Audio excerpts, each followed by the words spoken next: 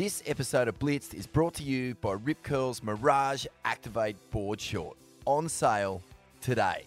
This is Mick Fanning's secret weapon. The ultimate compression liner board short, developed by the three-time world champ, Mick, he's that fucking good Fanning, and WSL co-medical director and sports medicine specialist, Dr. Tim Brown. The targeted technology within the board short helps you surf stronger for longer. It works by activating core surfing muscles to balance power, posture, and joint alignment. The firm yet flexible fit also offers rash protection, decreasing lactic acid buildup. This all amounts to board shorts that let you perform at a higher level and recover faster. I was struggling with tight hips and a little lower back stiffness, explains Fanning, about why he sought out the tech during his 3 times world title campaigns. I finally got my hands on a pair of the liners, put them on, went for a surf, and instantly it felt like someone had grabbed my butt cheeks and lifted them together and made them real perky. What that did was ease up on my whole back. The looseness that I felt in my mid and upper back, I went surfing and didn't have any stiffness whatsoever. Are you kidding me? Boardies that lift your butt cheeks and make them perky? Woo! Get me some of that gear. When you put these shorts on, it almost feels like someone has grabbed you from behind and given you a good old lift, continues Dr. Tim Brown. It really helps to align the body, and it helps to make your body feel more powerful, and in fact, it helps in performance the first time you put them on. Other technical features include hydrophobic quick-dry coating, body mapping silicone grip, rash-free fly mesh, a surf grip waistband, secure lock draw cord, Aerotech outer shell, and recycled Mirage Pro fabric. Fucking get that in ya. The shorts come with a 30-day performance guarantee where you can return them for a full refund or credit if you're not 100% stoked with how they work. Head to your closest Rip Curl store or board short stockist to try some on and feel the difference, or check them out online. ripcurl.com. Get those perky cheeks, tweet! The Rip Curl Mirage Activate is available for the first time ever today. And don't forget, you can sign up to Club Rip Curl while you're there. Rip Curl, mate. Blitzed, ATS, perky as a motherfucker up in here. Competition surfing. Rashes. Oh, yeah. Baby, I can't get enough. Blitz. Ain't That Surf presents Pure Tour Nerdism. Hello. How's your pie, Rich? How is your pie, Warner? My pie is rinsed clean, old boy. Rinsed clean. Oh, that's a blast from the past, the old How's Your Pie. Oh, what a sick movie. What a sick movie. You know, last time I saw Matty Jai, I just texted you. I'm going to retell the story for listeners, but I was surfing at Snapper, Bluebird Day, 2-3 foot, million pricks out, as you can imagine. And this dude dropped in on Matty Jai, and he was huge. He was the most scariest looking bikey, like tatted up, roided out, like had a Southern Cross tattoo on his entire back. You know, that vibe. Yep. And Matty Jai overtook him on a mid-length, and the bloke went absolutely off his banana at Matty Jai. And Matty Jai, just calm as a cucumber, just goes, mate, just go to the beach. Go to the beach and we'll sort it out there. Go on, in you go. And the dude knew he had just picked the wrong guy. He was terrified. He was dead set terrified. And Matty didn't even raise his voice. You know, he's got that kind of really soft, gentle voice. Mate, I could tell you the stories of the mischief that guy's got us into just with his bravado. But no, we love Jizzy. Jeez, he made some damn good movies. Didn't through he? the years. And I remember Enjoy the Ride, that Quicksilver movie. He made that with Cambo and Wilsey. Yeah, with Cambo and Wilsey, and he obviously had something to do with that the Cooley trio, making them famous too. But no, I remember because Jizzy was kind of just starting out in the film or the video world back then, as I was sort of making the tour. And I remember he'd rap on my window in the morning at like 6 in the morning. Come on, let's go film. And I'd be like, dude, I just want to sleep for a little while longer. And yeah, anyway, mate, you're like Mr. Spiffy doesn't get out of bed for less than $10,000. or at least till 10 a.m. Yeah. No, you're right. Actually, 3 Degrees was another one of his with Shagger, and far out, man. He's a bit underdone for in terms of his contribution to Australian surf culture for sure. 100%. And then he obviously, had that connection with the crew at Grinspoon.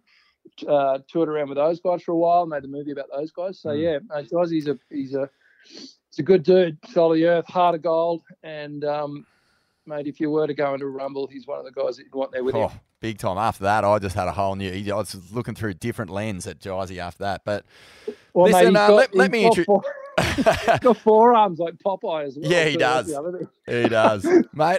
Let me introduce you to our listeners if they didn't catch it just from the tone of your voice and your WSL commentary. But Richie Lovett, Manly's finest. Gee whiz, mate. Where do you start?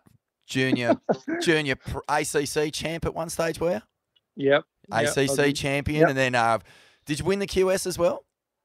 No, that's maybe Snake a story for another time. I got second up there. I was leading the whole year. Snakeo pipped me at the post. Yeah. At Haleiwa, actually. That's a good story. Well, that's it. Yeah. So, all right. Well, second on the queue. How many years on tour, mate? Like a long 10 years straight, Morno. 10 years straight on the World Championship Tour, ASP. Moved into other areas like writing columns for Waves magazine, amongst other things, but working for FCS. That's been a pretty long relationship for you, hasn't it? Yeah, mate. I've actually been involved with those guys pretty much since the company started. I was one of the first guys they actually grinded the set fins out of my board and put the plugs in, and then I've been attached to the company ever since. And I sort of acted as a tour liaison there for a while during my last couple of years on tour, and then when I got off tour, I went and worked for them in a number of different areas. But yeah, no, I'm still there, mate. And heavily involved in their product and marketing and all sorts of stuff. So, mate, you're a legend. And look, tsunami survivor, cancer survivor, shark encounter survivor. I mean, mate, the world has honestly tried to take you out like nobody else, and you just keep on giving it back. Hot tuna model. That must have been some of the highlights of your entire career. And we all know about the hot tuna shoots. They were just legendary. But for the sake of this one, mate, it's former Haleiwa champion and winning the comp to qualify. So you are so qualified, literally, to comment on things going on.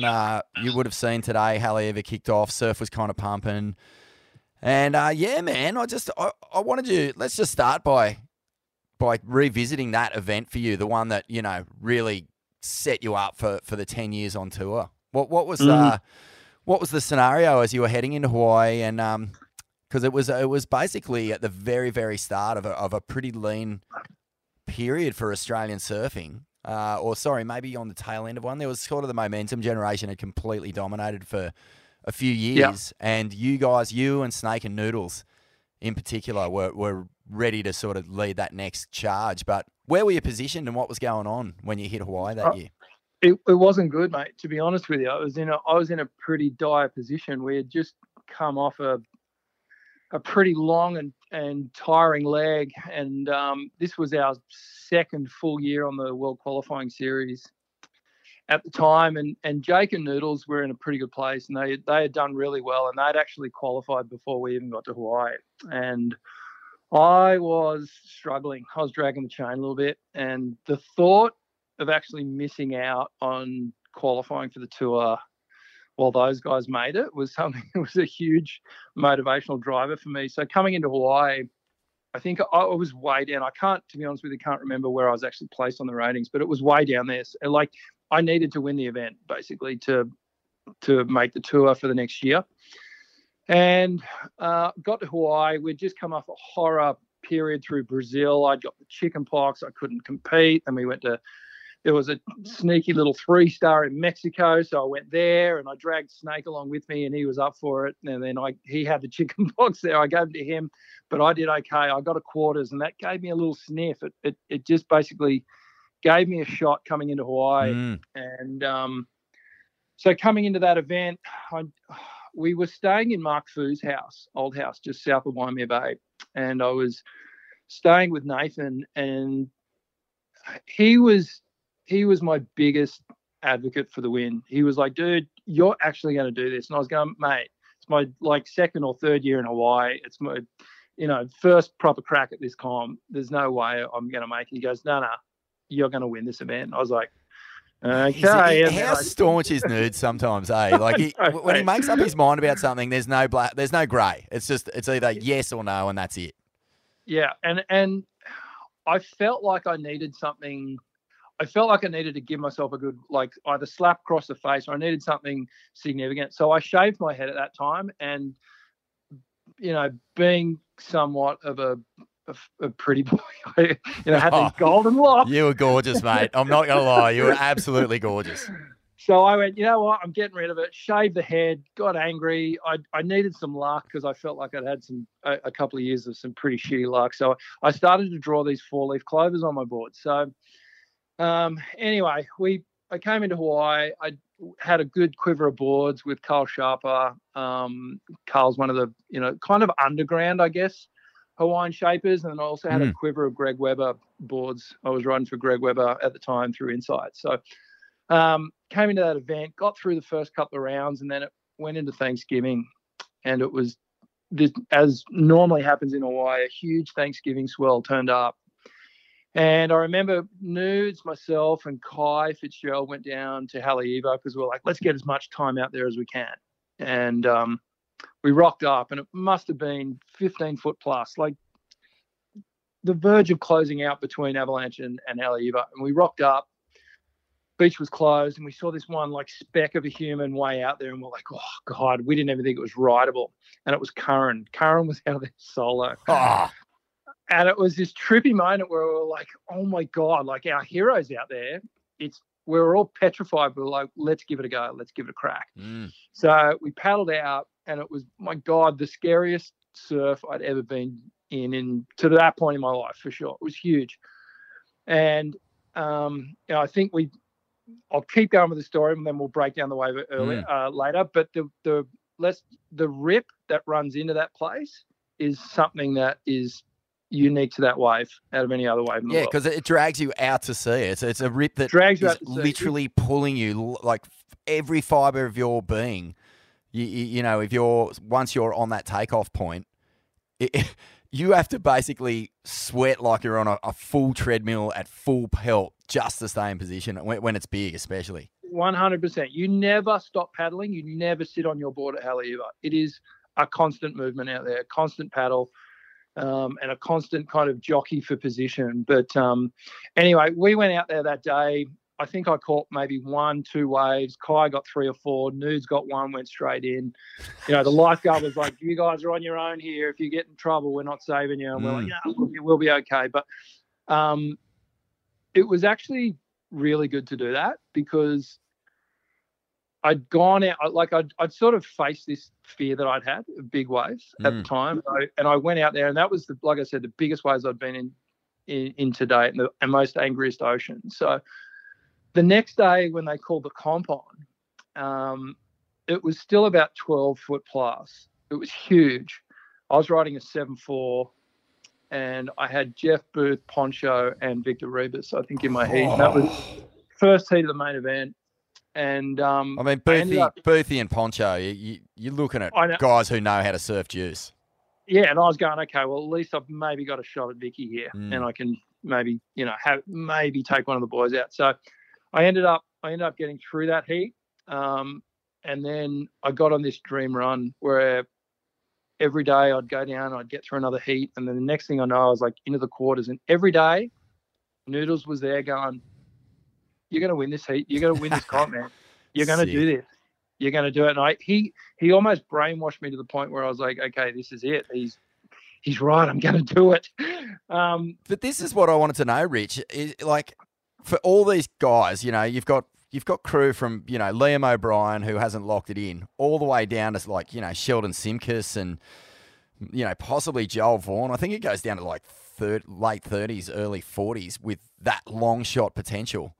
And It's like crazy. you get on a roll and you can feel the momentum building, but surely by the time you're hitting the quarters, you're thinking, oh shit, like your brain starts to get in the way. And, as that screw starts to turn, how hard is it to just keep surfing with feel rather than mind?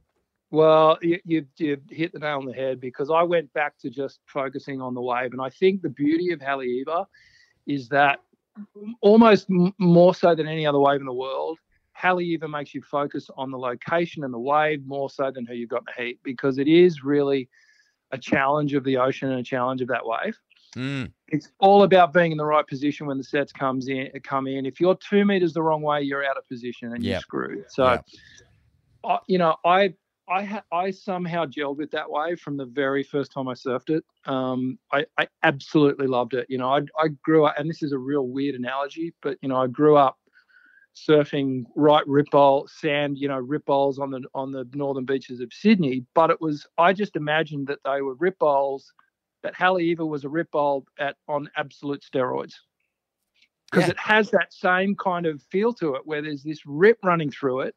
You've got to hold your position, and the wave just cups out, and you almost feel like you're going twice as fast as you actually are, because there's so much water moving up the face. And I just clicked with that wave, man. And so I was thinking about myself and the performances rather than who I had in the heat. And then, just to kind of wrap that up, I ended up in the final. I made it all the way to the final. I was like, oh God, like I was so stoked just to make a final in Hawaii, because I watched Tom Curran win it a couple of years before, and I was going, dude, how the hell am I in the same position where I've almost got a crack at winning this thing? And my heroes, I've been watching them do this for the last couple of years. So, ended up winning. I rode so the surf was solid the whole event. I rode a 7.2 all the way to the final. Ended up winning. So that was, mate, it was like, looking back on it now, I was so laser focused on just what I was doing with that wave. I didn't care who was in the heat. And mate, it was just it was a surreal moment. And when I hadn't drunken a beer that year. I totally went off alcohol. I just committed myself to doing everything I could to make the tour. And that moment when I won, I was like, yes, I'm on tour. And then G-Land and Fiji and all these crazy places. It was like giving me the biggest. It was like, woohoo! Oh, brother. Wow. And just tell us a little bit about winning in Hawaii, because this is something that not many people from outside, the surf world really understand. But winning in Hawaii is not easy, because every single Hawaiian is in the events. They are, they were really, really accommodating to Hawaiian surfers in those years that you guys were in the QS and in the CTs there. So you had, you had specialists and hometown surfers at the three main breaks there, Haleiwa, Sunset, and Pipeline.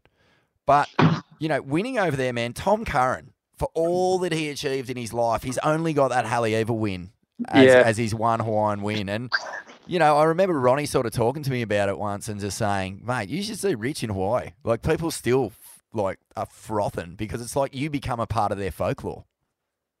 It's a weird thing, and I felt very proud about winning that event, especially so early as a rookie. I think I'd won the Hawaiian Rookie of the Year before, and then I ended up winning that event. And there was something, I don't know, man. There was something about Hawaii that just clicked for me.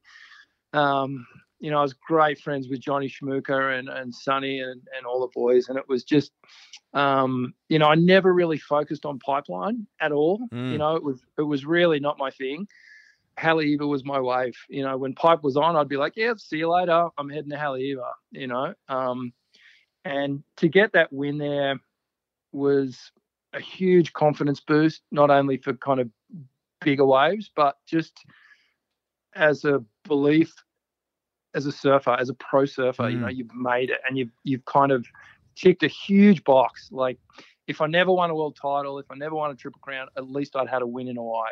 That was something you could kind of hang your hat on. It's massive, mate. It's massive. Mate, the Haleiwa Trophy still has pride of place in my home. Yeah. You know, it's sitting right bang there in the corner. The thing's like, you know, up to my waist. And right next to your bottle of Rogaine, right next to your bottle of Rogaine, the hair regrowth stuff. Exactly. Oh yeah. But I remember, like, because the next day, it was weird. The next day too, because it was like, you know what the North Shore's like. It's like Chinese whispers just spread like wildfire. And all of a sudden, it was like, hey, who the hell is this Richie Lava guy that just won the Haleiwa event? Because I really, I wasn't really on the scene, and I was only just starting. And then the next day, they gave me a wild card, so I hit the pipe. So I won Haleiwa, and they went, okay, you can get in the pipe trials now. And I was like, oh shit, now I actually got to go surf pipe. So I went out there, and Johnny Boy was out there, and I remember he was like, just, he used to just play with his hair and like sweep it back, and he'd be like, oh, Richie, so you won Haleiwa, huh? Okay. And I was like, yeah. He goes, so you got into pipeline, huh? And I was like, yeah. He goes, okay, so don't get in my way, okay? And I was just like, fuck, man. That's all. Yeah, it was like the word spread, and bit of quiet respect there, though, giving you a heads up. Like, I mean, he was famous for just absolutely tearing limbs off people. Mate, at the time, he was on a freaking tear, man. I didn't even look in his direction, and he called me out, and I was like, oh shit, here we go, he's going to send me in.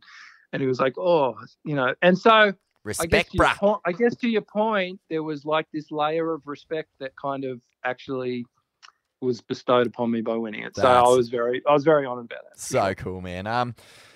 Why can't the Goofs get a fucking grip on this wave, man? I mean, I was watching the comp today, and the Goofs were actually dominating. They were getting big scores, and it seems like a wave that any sort of dunny bowl like suits like a really critical backside turn, because you can pull it way tighter and sort of ride on that foam ball. But what do you put that down to, man? Like, why have there just been none? Like, is Conan Hayes the last Goof to win it? I think I think so. Seems like mate. a million years ago.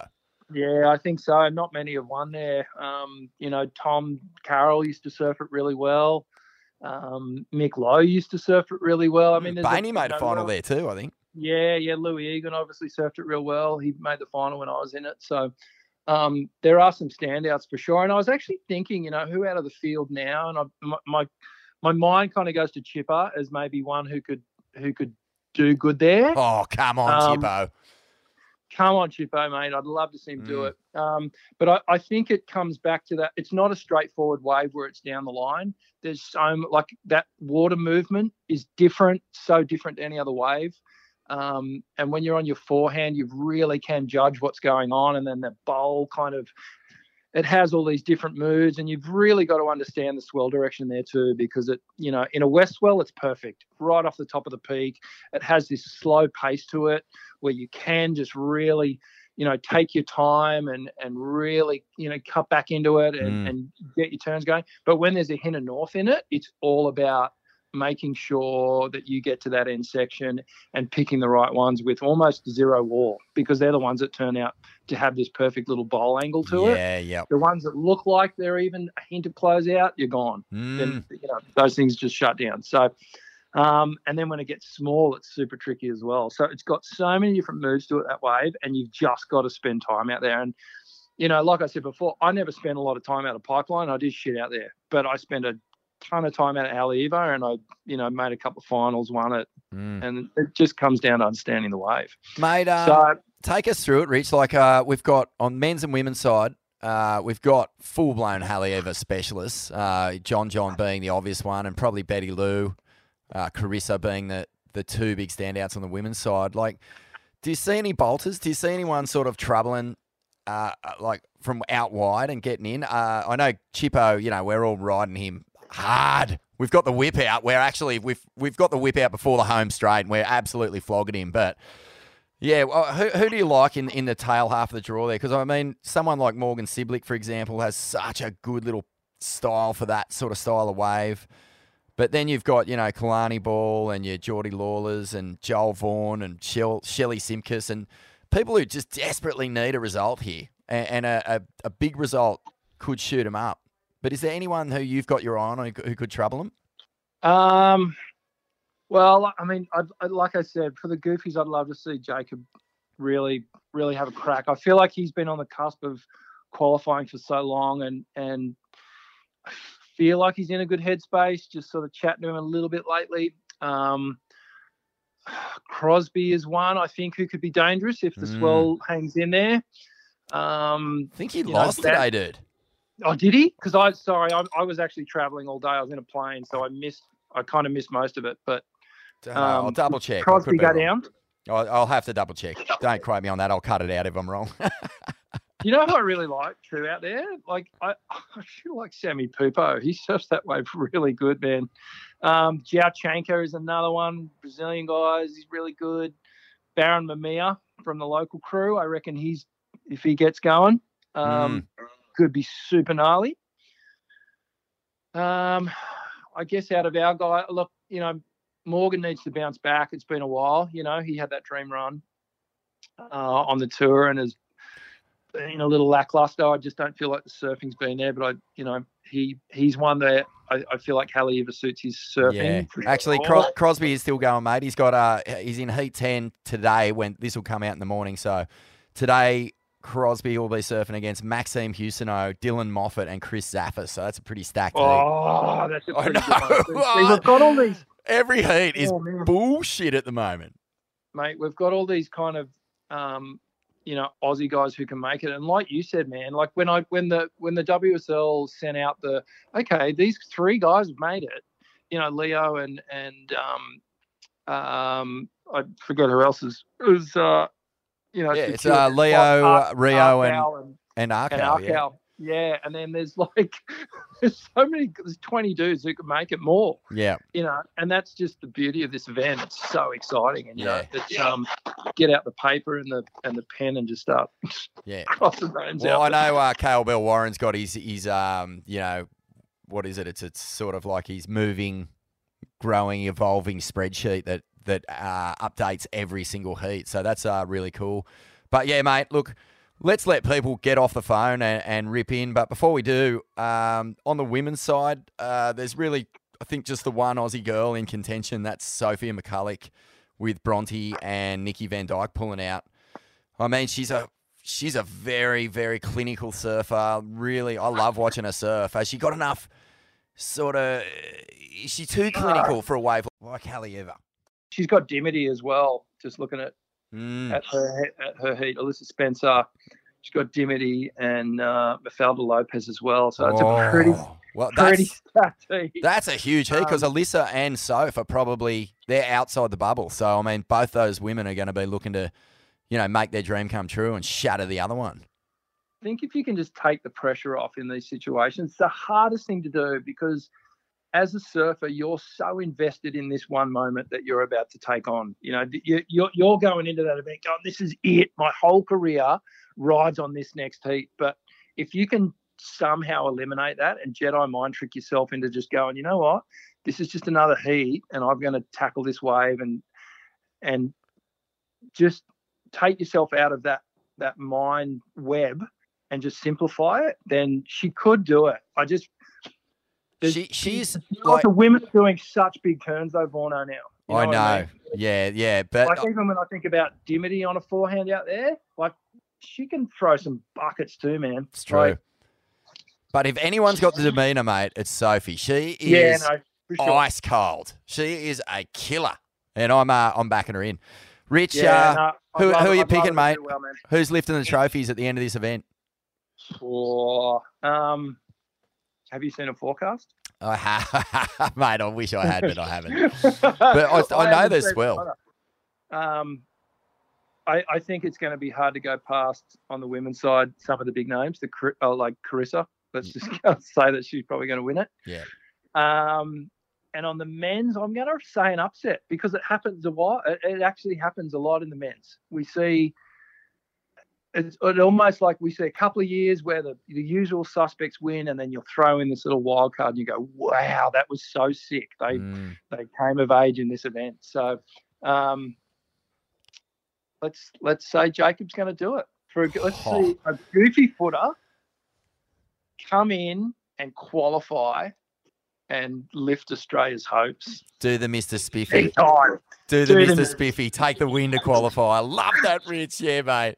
Let's do it. Brother. Look, thanks so much for your time. Thanks for your insights, and wonderful to speak with you. And, mate, love you. Love you too, Borno. See you, Richo. Talk to you soon. Bye, mate. See ya. Competition surfing. Rashes. Oh, yeah. Baby, I can't get enough. Blitz represents pure tour nerdism. This episode of Blitz was brought to you by the Rip Curl Mirage Activate. On sale today, ripcurl.com.